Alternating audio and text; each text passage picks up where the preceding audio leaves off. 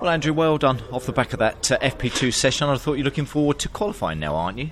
Yeah, it's good fun. It really is good fun driving around here. And that last run actually wasn't, because it was all a bit busy with the cars. I wasn't looking at lap times or anything. I was just you just got some data now, some sheets in front of you. Just focusing on the driving, which is quite cool. So car feels good. It's now just because we just need a little bit here and there, but it's trying to get that without tipping it too far the other way, which is always the tricky bit. So, but yeah, we're in the ballpark, that's for sure, and car feels good. Not too many adjustments. It's quite nice. You should be able to get a hatful of laps in around a shorter circuit, shouldn't you? So opportunities to nail it, fingers crossed, in the session itself. Yeah, it almost takes a bit of the pressure off that you haven't got like one lap to do it. It's we'll do 2 runs, they're quite long runs, and the tyres aren't really dropping off, so it takes a bit of the stress element out of if there's traffic or something, you can cool down and go again, and it's not like Thruxton or something where you've got 1 lap to do it. So yeah, I think that we're in a strong position, and we'll just